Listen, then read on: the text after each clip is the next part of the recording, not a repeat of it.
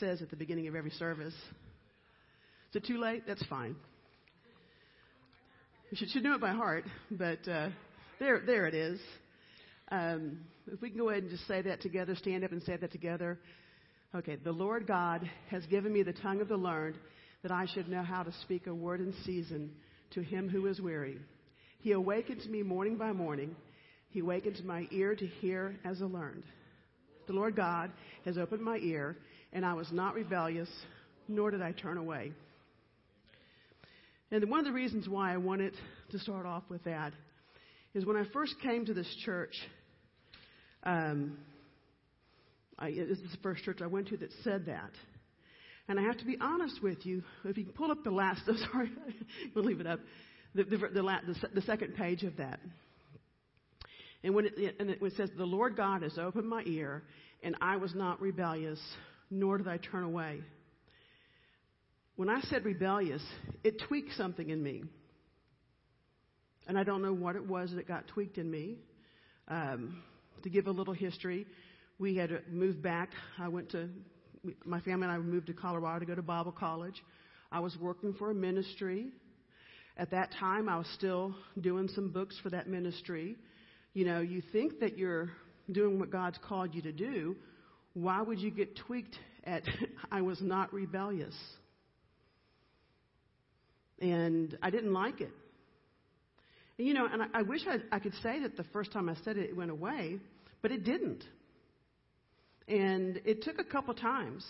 And then I kind of, you know, everyone, when we think about rebellion, this is not my message, but when you think about rebellion, you know, you think about God telling you to do something and you're not doing that thing, but you think about rebellion being, okay, you're not supposed to drink and you drink, or you're not supposed to gossip and you gossip, or that's what my whole thinking about rebellion. But God was dealing with my thought life. And I don't know, I can't even remember what I was thinking about at that time. But now I'm kind of recalling a little bit of that.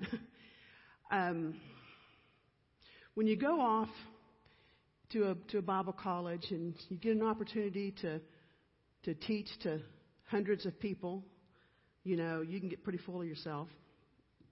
And I did. And you can think you're, you know, as Andrew says, all that in a bag of chips. I thought I was like 2 bags of chips. I really did. I acted humble, but what I thought was different. It didn't line up to how I was acting. And I worked for a ministry, and I was the business manager, and I was responsible for I negotiated rates with networks, you know, and people thought I was real smart, you know.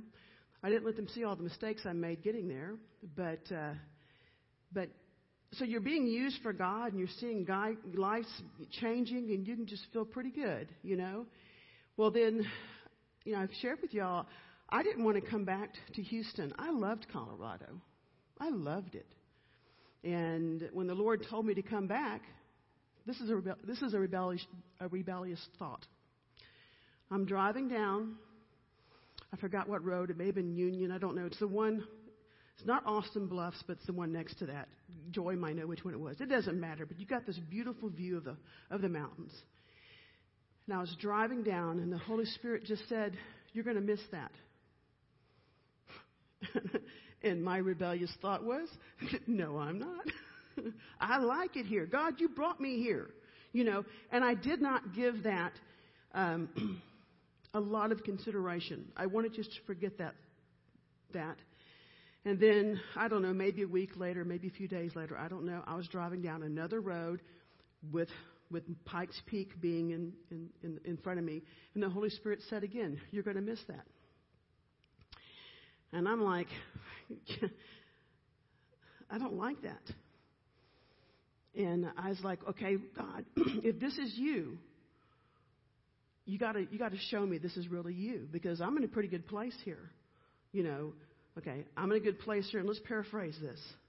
I feel like I'm successful where I am. People are impressed with me. You know, I mean, let's be real. You know, I wish I had more humility.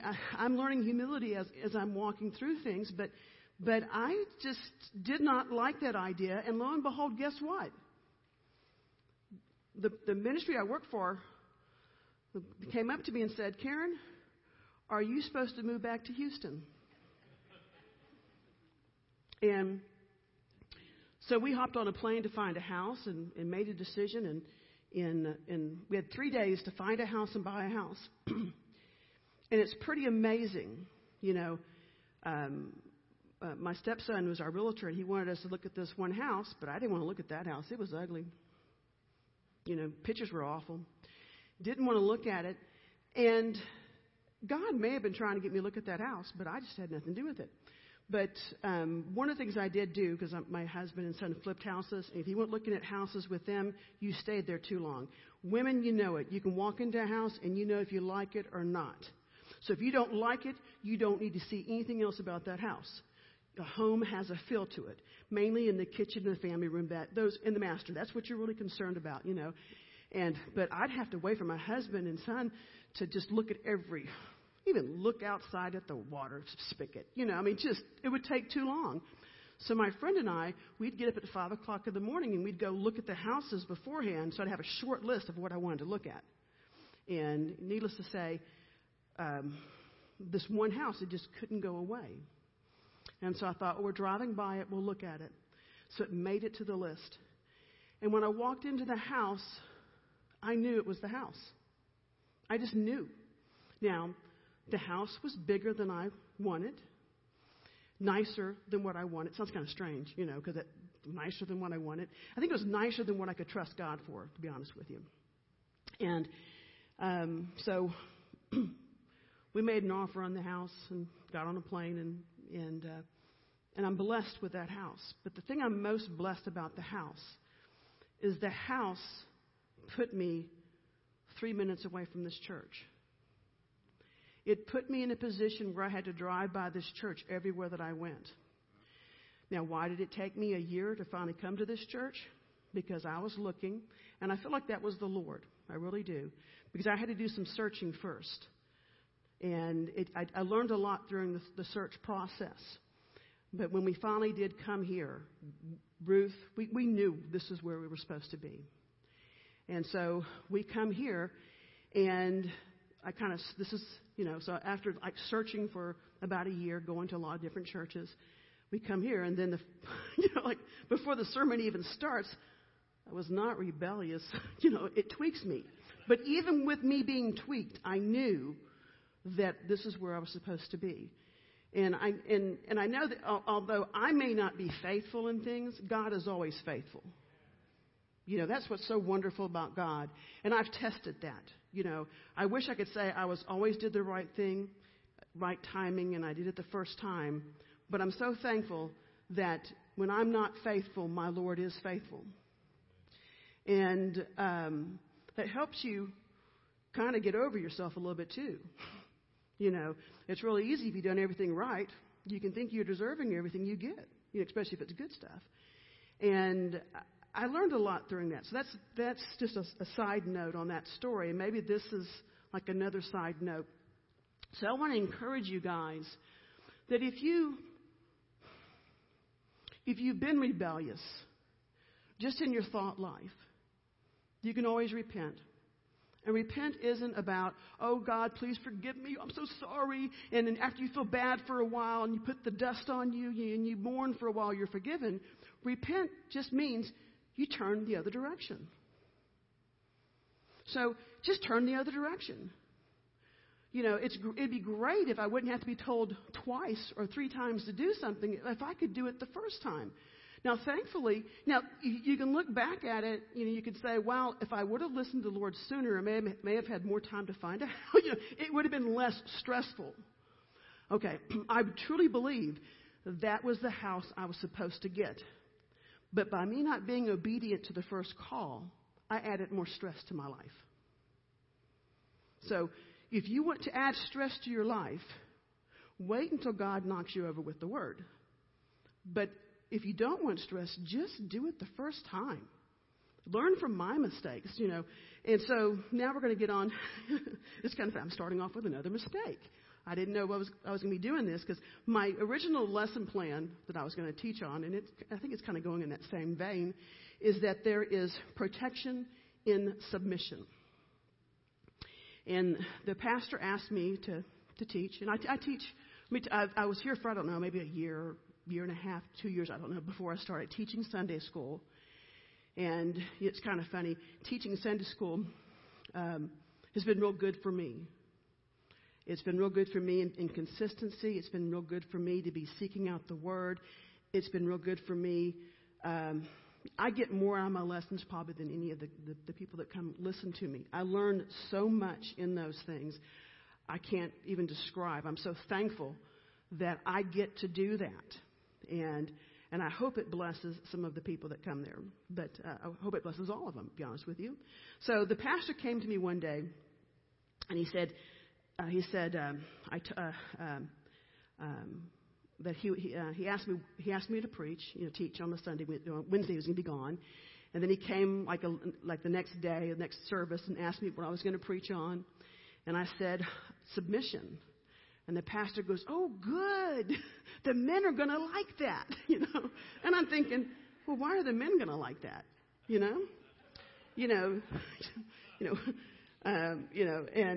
I thought maybe he thinks I'm going to tell your women to get in line and submit to your men.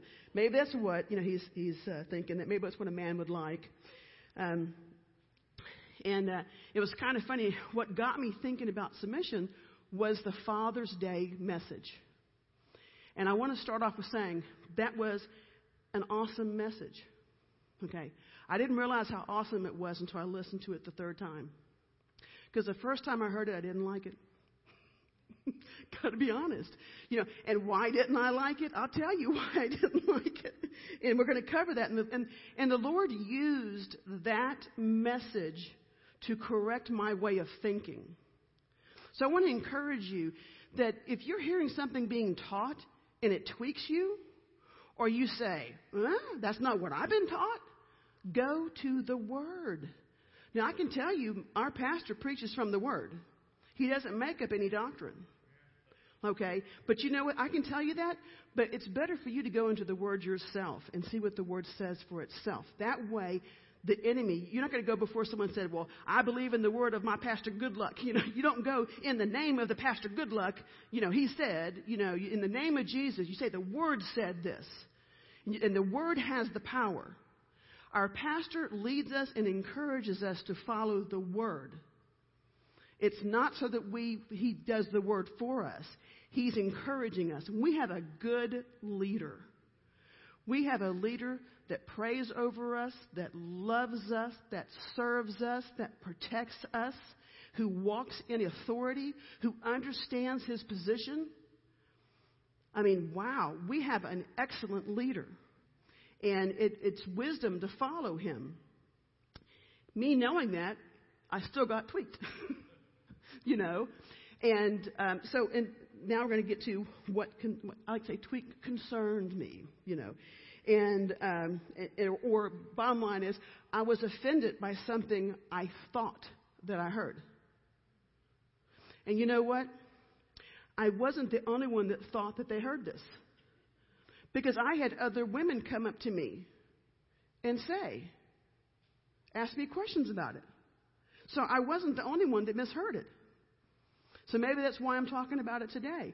And I'm not going to look at any women here because I don't want to point out everyone turned that one and that one. No, we all got offended. No, but when the pastor said, and this is the thing he said, it's not right for the wife to leave the house when it comes to God. He said the father is the priest of the home. That's what tweaked me. And I can tell you, so this is Karen's rambling. Other women, you may have had some other rambling in your mind, but this kind of went to what offended me was, that's not what I experienced. Well, let me tell you, what you experienced may not be right. The Word is right. What the Word says is right. And because what I experienced in my home was, I was the one that had the passion for God in my house. I was the parent that prayed and studied the Word. The children knew that I was the spiritual one, and in our house. And there was a point in my marriage where my husband didn't even go to church. There was times when he didn't really want to go to church, but he went anyway. My husband was a good man, and I don't want to talk bad about him at all. He was a wonderful man, and I'm so blessed that I married him. I'm so thankful that I married him. But he did not lead in spiritual things. I would have to beg him to pray. Even when he was sick, I did the praying. And God, when it was going to Bible college, God told me. Every major move that we had in our life, God told me. Okay? So now our pastor is saying what I did wasn't right. That's where my offense took place. So what do? You go back to the Word. And I want to go back to the Word. And the Word does say clearly that the husband is the head of the wife, as Christ is the head of the church. So I want to read that in Ephesians 5:15. It says, "Be very careful then how you live, not as unwise but as wise, making the most of every opportunity, because the days are evil. Therefore, do not be foolish, but understand what the Lord's will is. Do not get drunk on wine, which leads to debauchery. Instead, be filled with the Spirit, speaking to one another in psalms and hymns and spiritual songs from the Spirit. Sing and make noise from your heart to the Lord, always giving thanks to God the Father for everything in the name of the Lord Jesus Christ. Submit to one another out of reverence." Now I'm adding more about the submitting part, but it's talking about evil days, not to be unwise, and to know what God's will is. Okay? And then it goes on to say, submit to one another out of reverence for Christ. Well, reverence is a feeling or an attitude of deep respect. To be in awe. Do I submit that way? I'm trying to now. But then it goes on. So it sets you up for the next verse, the zinger here. Wives, submit to your own husbands, as to the Lord. For the husband is the head of the wife, as Christ is the head of the church, his body, of which he is the Savior. Now, as the church submits to Christ, so also wives should submit to their husbands in everything. And I'm going to stop right there. Okay. I did submit to my husband. I submitted spiritual things to my husband. I did. So I didn't have an issue with submitting to my husband. Okay. I had the issue with the wife can't be the spiritual, the head. But there's protection. I'm protected. Okay. God has provided a protection for me as a woman. That's His will for us to be protected. I can tell you, as a woman who had to be the lead of the house, it was a stressful situation for me. And those women out there that had to get into the Word more and worry about their husbands and all that kind of stuff, it just got things a little out of order in your house. That wasn't God's perfect will. Yes, we heard from the Lord. God is faithful no matter what. But that wasn't God's perfect will for us. So if your spouse isn't doing what they're doing, so when I look at that, you say, well, what's the problem in that? We could have had a more peaceful household if my husband was the head of our house. I would have had more protection. Who knows? I may have learned more if I didn't have to worry about all the little things I worried about. And worry is sin. I'm not saying, but women and men are different. We think differently. With my husband, he would just say, don't sweat the small stuff. And what does a wife say? The small stuff is the important stuff, right? But if the reason that women a lot of times sweat the small stuff is they don't trust their husband's going to take care of the big stuff or the small stuff. The husbands don't even see the small stuff, to be honest with you. And so we think that we got to step in there and take care of things. That's a natural thing that happens in a marriage. But also, I want to point out that the Word is very clear on this. There is protection in being in your right place. There was one time that we were going through something in my family, and the Lord just said real clear to me, "You're not the husband." And I didn't like those words. But He didn't leave it right there. He said, "You be the wife, and you be the mother." But what I was doing was confusing my children. It wasn't my husband's inactivity that was confusing them. It was me that was confusing them. And because I was trying to compensate, and my compensation is what confused them. And when I started stopping trying to compensate, and let me tell you something, I'm not saying my husband did everything wrong. I was compensating for what I perceived to be wrong. So my husband did a lot of right things. So I don't want to say he didn't. But because he did not study the Word, and because he did not pray, and because he wasn't too interested in going to church, I had trouble trusting him. I trusted God, but I had trouble trusting him. So I want to say to the husbands, if you want your wife to trust you, step it up. And that's where you get into the next, I'm going to get to that because there's more said about the husband's responsibility in this. But also, I want to say to the women, Jesus says he's our husband. The Word never tells the wife to be the husband. So, if you feel that your husband isn't in his right position, then you put Jesus in that position.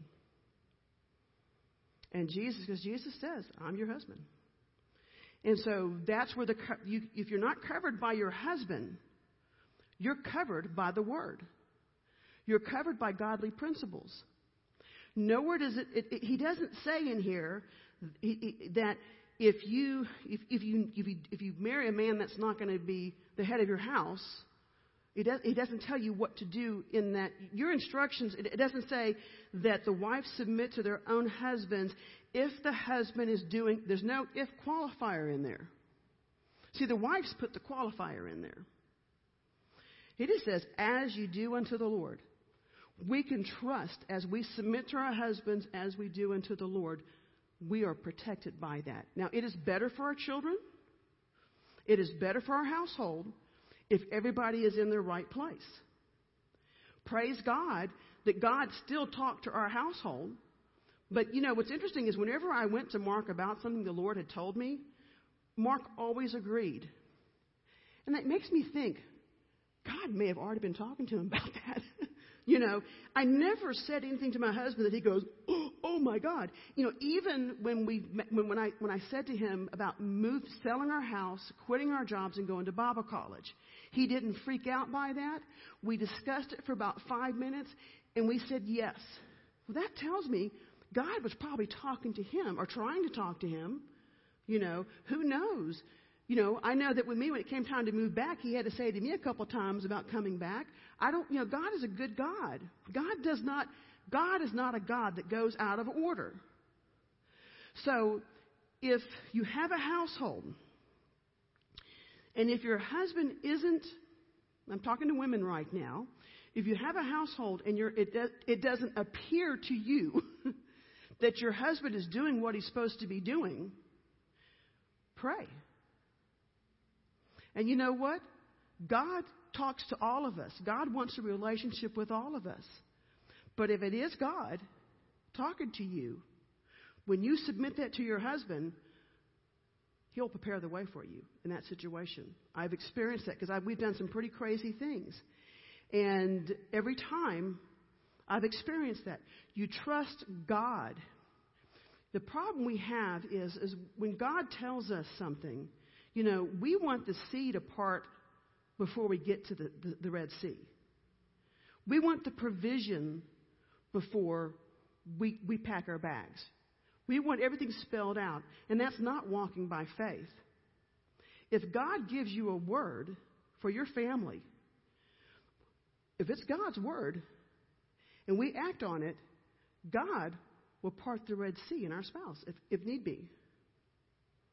And that goes both ways. And it's kind of funny because, you read. I want to read on to the next verses. It gives instruction to the husbands. And it says, husbands, love your wives just as Christ loved the church and gave himself for her, to make her holy, cleansing her and washing with water through the word, and to present her to himself as a radiant church, without stain or wrinkle or any other blemish, but holy and blameless. In this same way, husbands ought to love their wives as their own bodies. He who loves his wife loves himself. After all, no one ever hated their own body, but they fed and cared for their body, just as Christ does the church. For we are members of his body. For this reason, a man will leave his father and mother and be united to his wife, and the two will become one flesh. This is a profound mystery, but I am talking about Christ and the church. However, each one of you also must love his wife as he loves himself, and his wife must respect her husband. And I don't know why seems like I'm going more towards the husband and wife relationship, because, what happens if you're, there are a lot of divorcees, a lot of widows in here, and there's provision for that. And I'll kind of share one scripture that's a good scripture. But in the Word, God gives us a perfect plan for marriage. And that's really a perfect plan for marriage. The family is like a mini example of the church. And the church is a mini example of the body of Christ. And God just takes everything down to the smallest element of the body. And so this is God's perfect plan. And if we, husband and wife, could get our act together, okay, and each stay in our own lane, we could move mountains. There'll be a hedge of protection around our children. Instead of ministering confusion to our children, we're ministering love, obedience, submission. We're teaching them how to operate in the body of Christ. But we're surprised that as parents, we're not in our right place in our church, and we don't understand why our kids don't want to go to church. Well, mommy and daddy are hypocrites, and we go to a church full of hypocrites. That's kind of, when you talk to some of the kids, that's what they say. I don't want to be a hypocrite. Your kids know what's going on. They see you. And I'll share one of my dirties here. I used to, when on the phone, I used to, I'm a pretty sweet person. But you get one of those solicitors on the phone, I can be I don't curse them out, but I'm not very nice. And I get mad at them. Or if their customer service isn't good, I would get mad at them. And one day, my sweet little daughter said, Mom, don't do that. It convicted me. At first, I had to work on not doing that. But you know what? I get more pleasure out of not doing it. I really do. When you do that, it makes it bigger than what it is. You're all full of anger for that little while. But, you'll be praising Jesus before the call. You get the call. That's kind of like when someone cuts you off on the road. Someone else may have an issue with getting cut off on the road. But I don't know. That was in my home. Nobody else could see me do that. But my daughter did. And I'm thankful that my daughter spoke up. Because I don't want that to be coming out of my mouth. I want to be merciful to whoever I talk to on the phone. It's not their fault, for one thing. But not only that, I want to be a representation of Christ. Could you see Jesus chewing somebody out on the phone? I don't think so. In that relationship, We are to submit as a body. It tells us to submit to one another. Okay. As a husband and wife, we're to submit to one another. Okay. In this church, we submit to one another. But you know what? We have a leader. That's Pastor Goodluck. Okay. But we submit to one another, and we submit to him. But we have one leader. In the home, you're submitting to one another, but you've got one person that should be in that lead position. And I don't know, if I was more mature, maybe things would have been different. You know, maybe because I was so ready to step in, my husband just said, okay. You know, you hear all kinds of things taught. I've heard some people say, well, you know, it's shame on the wife for stepping in. And the wife says, well, if I didn't step in, you know. But I think that I'm responsible for what I do. Your spouse is responsible for what they do. We're also responsible for the effects that we have by what we do. And when in doubt, just go to the Word and do what the Word. It didn't say it was going to be easy, but just go to the Word. But one of the things I did love, because I listened to that sermon, it was so funny. The more I listened to it, I had to keep thinking, okay, what was it that offended me? And I had to listen to it like 3 times to hear what it was that offended me. I think there was more in it that offended me, but I think I read more into it. I think that, I don't know what was going through my head. I don't think they deleted anything from the sermon. No, just teasing. But it's funny what you, that's where you want your ear to be trained. Like in that first verse, you want to hear what's really being said. And that's the important thing. And if you don't hear right, you may have to listen to it again. I can tell you right now, I know my pastor. I know my pastor loves me. I know my pastor has put me as a teacher. So he's not saying I can't hear from the Lord, but it's funny how I built it up in my head. You know, and now that I'm a widow, you know, what happens to a widow? If your husband is supposed to be the head of your home and you don't got a husband anymore, then are you just out of luck? No. It's talking about a marriage relationship. This wasn't talking about a relationship of a single person or a widow. It was talking about God's ideal plan. It was funny. I remember when I was at Bible college, this man had a wonderful book on raising children. And he gave the example of raising children, how it's important for the children to have a man and a woman, a father and a mother in the house. And that is the best environment. Because you know what? I know what a woman's responsibility is. I can't teach my sons how to be a man. I shouldn't be teaching them. I mean, if you have to, you have to, you know. But the ideal thing is for a woman to teach a girl how to be a woman, and for a father to teach a son how to be a man. That's God's plan for things. That is the order. And yes, because of divorce and because of death, you don't always have that. And it was funny. There was this one woman that just got so mad about, you know, why is he saying that? That's not the only way. That's not the only way. You know, it's not the only way, but it is the best way. It is good for children to see their mother submitting to their husband and the husband loving the mother.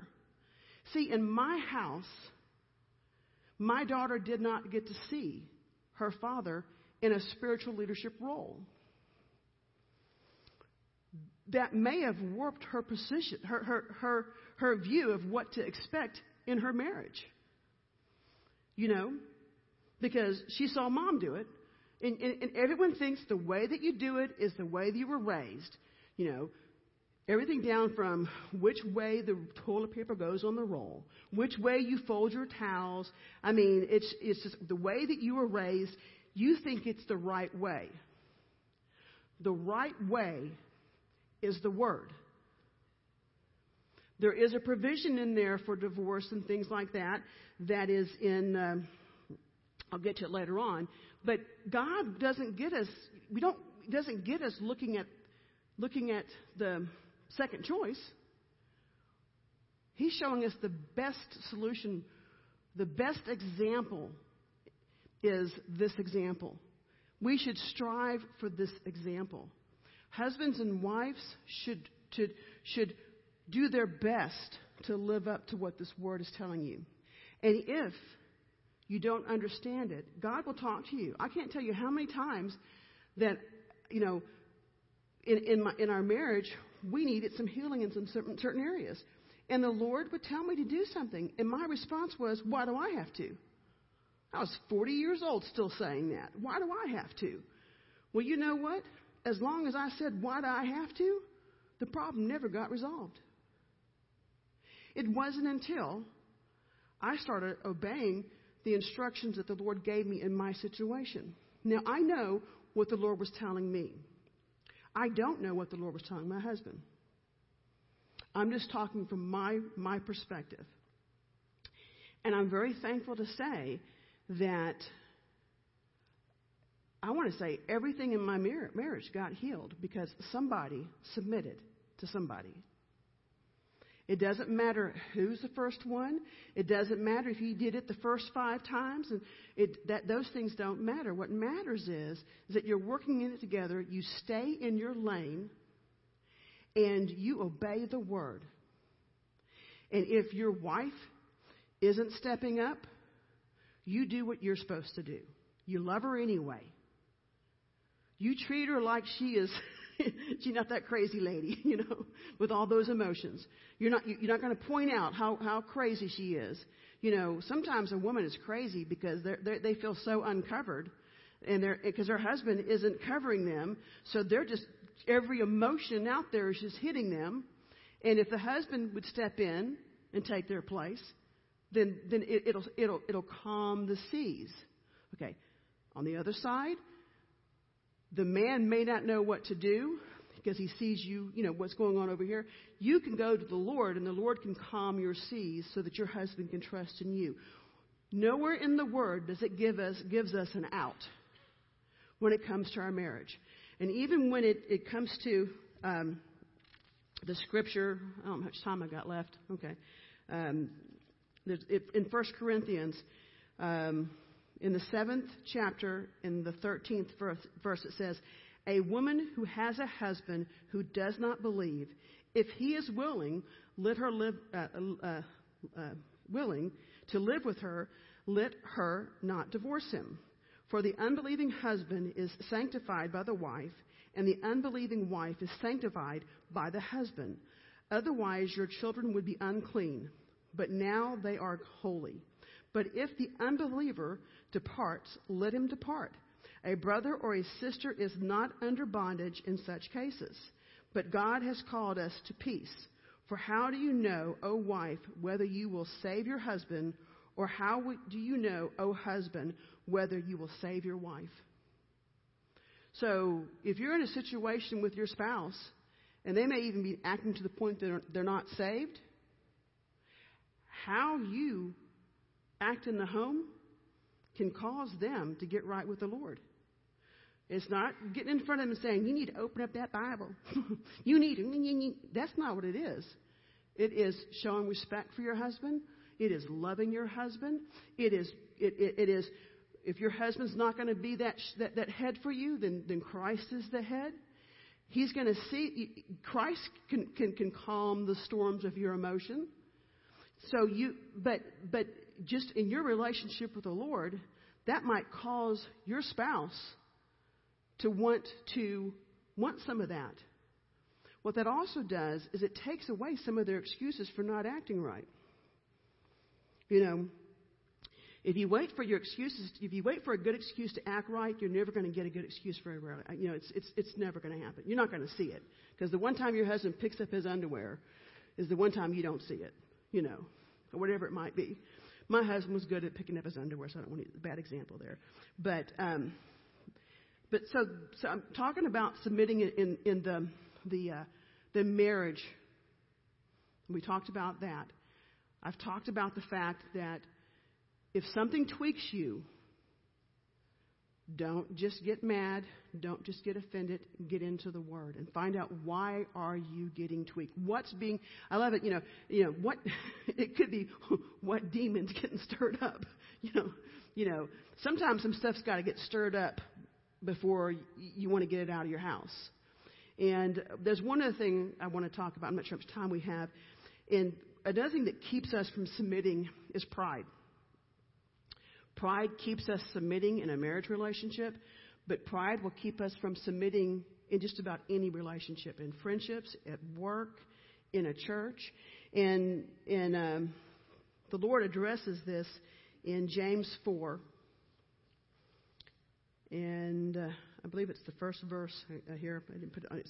It says in verse 4, "Where do wars and fights come from among you? Do they not come from your desires for pleasure that wars in your members?" That's a marriage too, isn't it? Okay. "You lust and do not have. You murder and covet and cannot obtain. You fight and war, yet you do not have because you do not ask. You ask and do not receive because you ask amiss, that you may spend it on your pleasures. Adulterers and adulterers, do you not know that friendship with the world is enmity with God?" When people think about adulterers, they think about, in the marriage bed. Okay. But adultery is turning to the world for comfort. So whoever therefore wants to be a friend of the world makes himself an enemy of God. Or do you think that the Scripture says in vain, "The Spirit who dwells in us yearns jealously"? But he gives more grace, therefore he says, "God resists the proud, but he gives grace to the humble." Therefore submit to God, resist the devil, and he will flee from you. Draw near to God, and he will draw near to you. And then I want to go into I don't know what book this is. I just the 5th chapter. What book was that?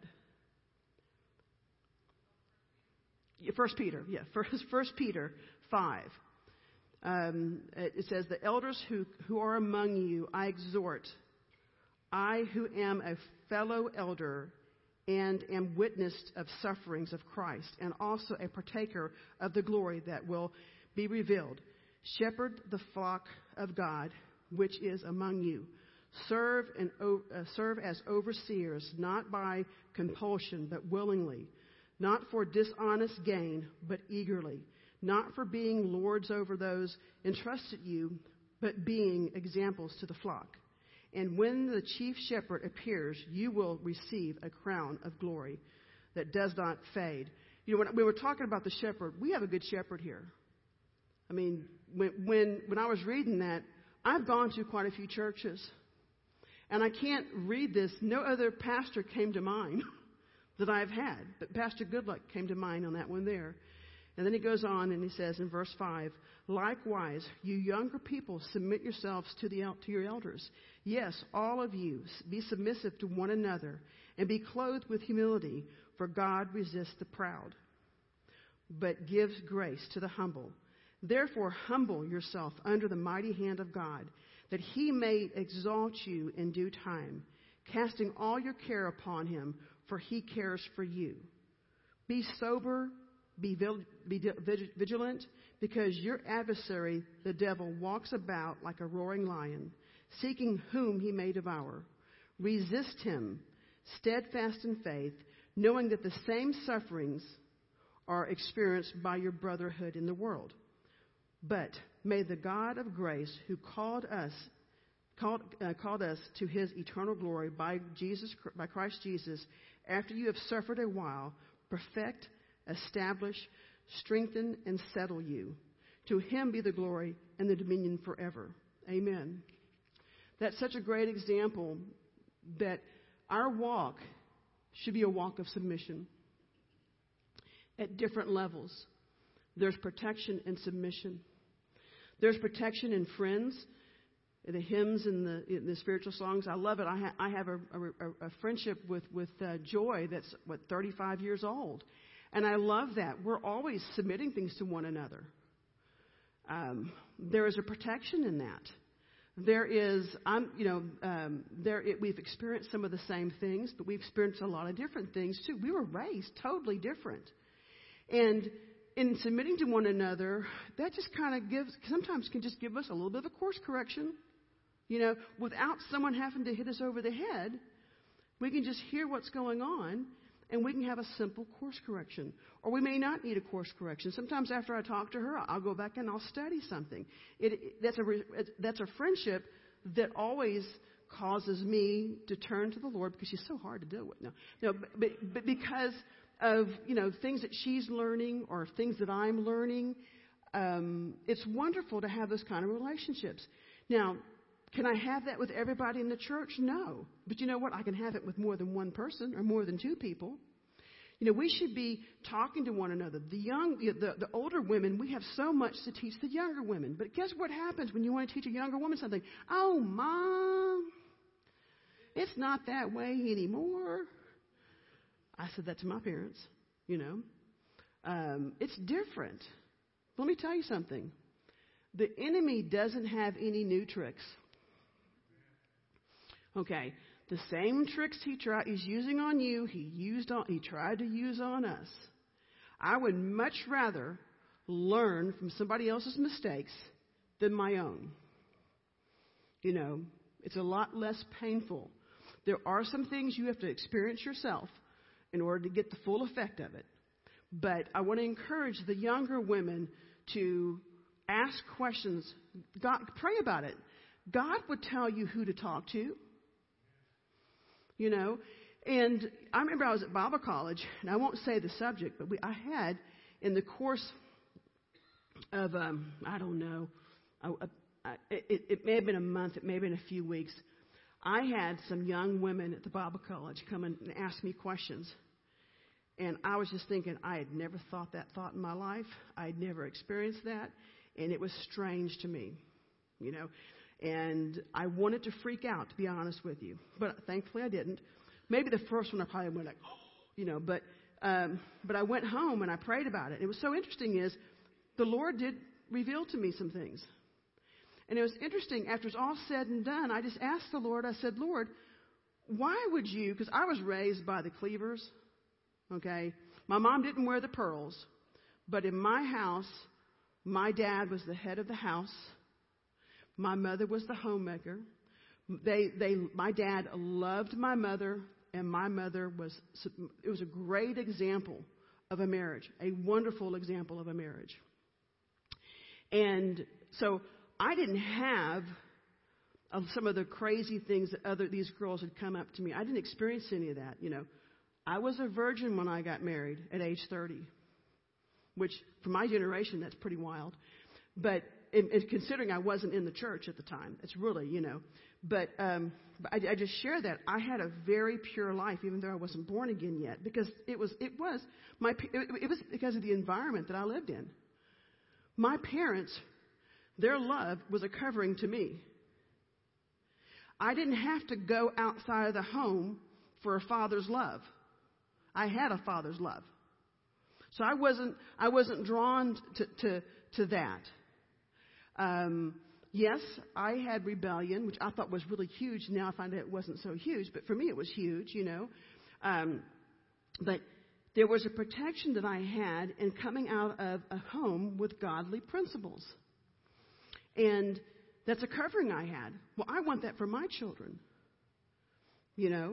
And but see, since I had experienced that, but you take someone that wasn't raised like that, they're raised with them divorced, the mama bad-mouthing the daddy when the kids are with the daddy, and the daddy bad-mouthing the mom when they're with the mom. So they both have, so your child is sitting there totally confused. They have no idea what a family's supposed to look like. So what do? They go off and they get married, have no clear view of what a marriage is supposed to look like. We see it's supposed to look like me. I'm the wife, so I yell and degrade my husband. Okay, that's what I saw. Or I'm the son, I get mad and angry at the wife and the kids, So that if you're raised in that environment, you don't know how to live. But the Word tells us how to live. I love the fact that I don't have to worry that in my home it wasn't the best example for my children. I didn't do everything right. But praise God, I have a God that covers all of my mistakes. I'm thankful that I can say to my daughter that I did some things wrong. At the time I thought they were right, but I did some things wrong. The Word gives you a good picture of how a family should act. I have to say, in frustration with my husband, sometimes I said some things to Ruth. She knew at times I was discouraged at some of the stuff my husband did. I'm sorry I did that. I wish I would not have done that. But you know what? God is bigger than anything I could have said. I've repented of that, just turning away from it. And it's funny, when you turn away from things and you repent, sometimes you see a clearer picture of what's going on. I shared with my class at Bible college, there was a preacher that was telling a story of one of his preacher friends. And the preacher, his friend, he didn't give the name, so we'll just say Preacher Bob. Well, Preacher Bob was at the point where he was thinking that he was needing to get a new wife, because his wife just was not a good preacher wife. He was up at church a lot by himself, and she just didn't do what he thought a preacher wife should do. And he was at the point but this man, you didn't want to uncover. Let me back it up for a minute. And this preacher wife had this very nice assistant that looked exactly what he needed. And I think that he even talked to the assistant, and nothing hinky went on, but maybe they were having an emotional relationship. But I think she was quick to point out what the wife was lacking, and I don't think it didn't go very far except for just conversation. And so the man just went before the Lord and just said, Lord, am I supposed to divorce my wife? That sounds kind of funny. Why would you get to the point where you think you're supposed to divorce your wife? Where does it say to divorce your wife? But he got to that point. But he was honest before the Lord about that. And the Lord said to him, I want you to every day think of one nice thing about your wife. And I can't remember how long he was supposed to do it. It may have been a week or it may have been 2 weeks. I can't remember. It was kind of funny because the first day he tried to think of something good about her. He could not think of a thing. And so he said, Lord, I can't think of one good thing. There's nothing. And then the Lord just said, well, she's a good mother, isn't she? Yeah, good mother. And then the next day, he couldn't think of he needed help from the Lord again. But needless to say, by the 10th day or whatever day it was, he started remembering all these wonderful qualities. He forgot all these good qualities she had. And he didn't have to ask the Lord. He fell back in love with his wife. What we have a tendency to do is we look at the things that we don't like, and that becomes so big in our focus that we don't see the good. So the enemy wants us looking at the bad. In a marriage, it has the wife looking at the bad in the husband looking at the bad, because he's the accuser of the brethren. He's the accuser of the brethren in the house. Then you got the kids looking; they're watching the whole thing. The kids know what's happening in a house. You think you're hiding it? Everybody knows when mommy or daddy is mad. Even if you're talking sweet. Okay, they know. They know if their daddy loves their mama. They know if their mama respects their daddy. And we get all upset because the schools, what they're teaching in the schools, what are we teaching in our house? If we in our house would love one another, submit to one another, put that hedge of protection around our kids, okay, then they're not going to be looking at an outside source for their needs. And it'll help them find a mate. It'll just help them all along, it'll help them be better church members. So I want to encourage everybody, submit to the Word, submit to your leadership, submit to one another, submit to your spouse. And if you're having a problem submitting, okay, Ask the Lord to reveal to you what's my problem. And be honest. And sometimes, I know with me, you don't really realize, I questioned why it bothered me, that scripture about being disobedient.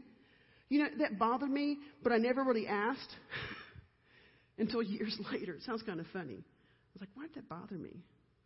And I don't, and every once in a while that would come up, and I never got an answer to it until, just in studying, I just saw.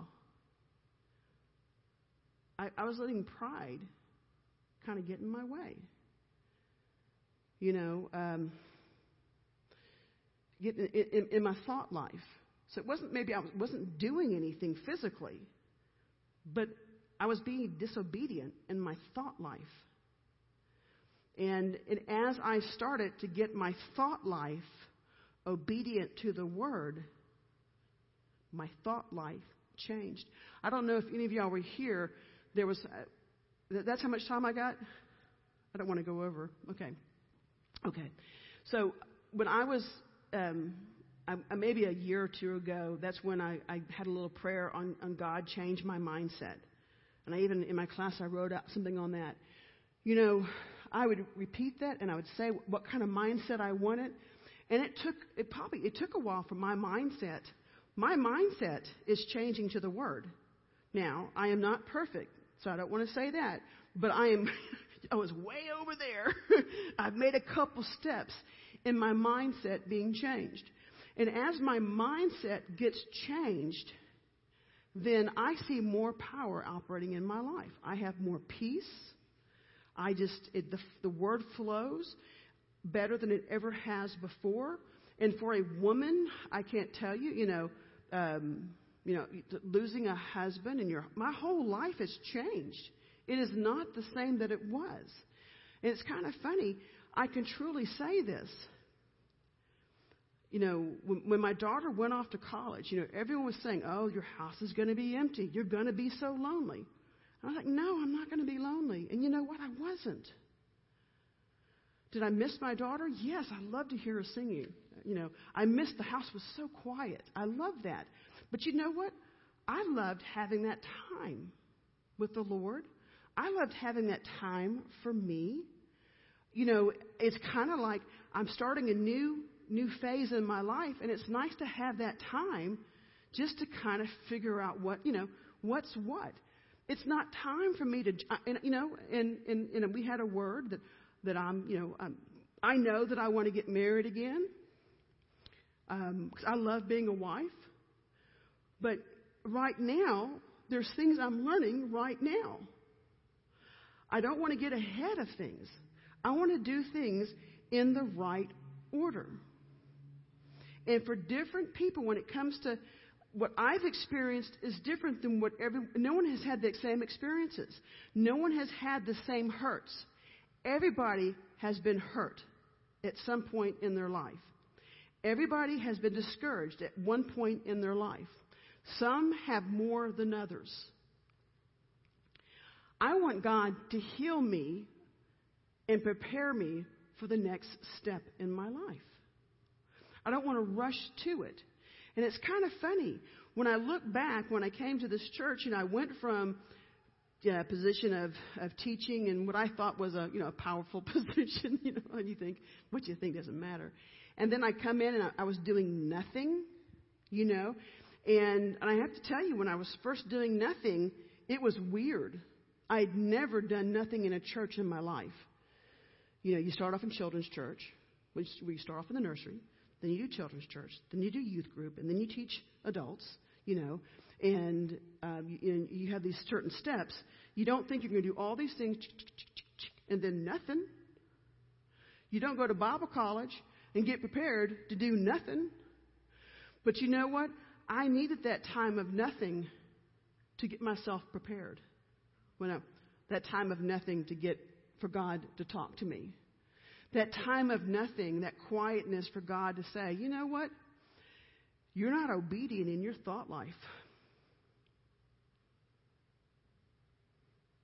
To say to me some things, And it was so funny. And then when I did get asked to teach, I was like, oh, wow, every other time I got asked to teach anywhere, it was about time. This time it was like, oh, and it's refreshing to think that way. It was funny, when the pastor came up and he asked me, he came to me and he goes, I'm wanting to give some people some opportunities. My first thought was, he's going to have me not teach as much on Sunday. Maybe he wants to give another person some chances to think. Nothing in me thought that he wants me to teach on a Wednesday. See, that's refreshing for me to think that way. I think that's the first time I've ever thought that way. I don't know how to describe that, because when you're so full of yourself, you don't think you pretend humility. And I love the fact that I had some time for God to deal with me and to get me to see myself more clearly, to see myself through His eyes. And I think that my time's almost up, but I want to just encourage everyone here, get before the Lord and get before the Scripture. Ask the Lord what you should be doing. Ask the Lord who you should be submitting to. I can tell you one thing, our pastor is always a good person to submit to, but there are other leaders in the church. God can lead you to the right person for the right thing. Be willing to be touched by the Word and be willing to be touched by the body. Everyone at every level is tempted to pull back and protect themselves. God wants us to tear down the walls we put up for protection. And He wants us to in that submitting, will be, we've had a word about being in unity. He wants this church to be in unity. He wants us to be a mighty force out there. God is going to bring hurt people into this church. And we need to be able to love them and encourage them and guide them in their walk. So the older ones should admonish the younger ones. And that's at all levels. The youth group should be admonishing the younger ones. And as you do those, and as you serve one another, we'll get closer and we'll get more knit together as a body. So thank you, Lord. Thank you for listening. And I'm going to close with a prayer. I thank you, Lord, for your word, Father. I thank you, Lord, that you know all and you're a loving Father. And I thank you, Lord, that you're bigger than any mistake that we can make. And your power can overcome any situation. I thank you, Lord, for your love for this body, and I thank you for the growth. I thank you for our pastors. I hope they're having a good time, Father. I hope this is a time of refreshing for them. In your name, amen. Thank you.